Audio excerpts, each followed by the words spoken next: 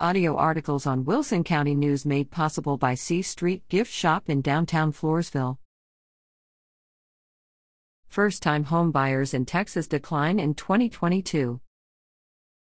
Texas Realtors has released the 2023 Texas Home Buyers and Sellers Report, providing Texans with helpful insights and analysis of the demographics, motivations, and opinions of Texas home buyers and sellers.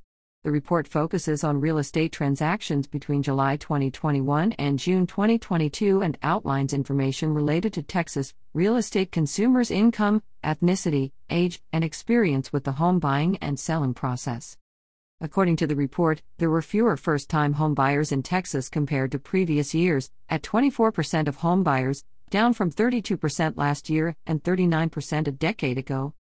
The median household income for Texas home buyers was $110,000, $22,000 more than the national median for home buyers. 13% of homes purchased during the reporting period in Texas were new homes, slightly more than the national figure of 12%. Home purchases in Texas were more prevalent in the highest age groups, with 52% of purchases made by individuals aged 55 or older. In contrast, 14% of Texas home purchases were made by individuals aged 25 to 34. The top reason Texans who sold their homes during the observed period did so was to move closer to family and friends, 23%, followed by job relocation, 13%, and retirement, 10%, consistent with the strong job market in the state.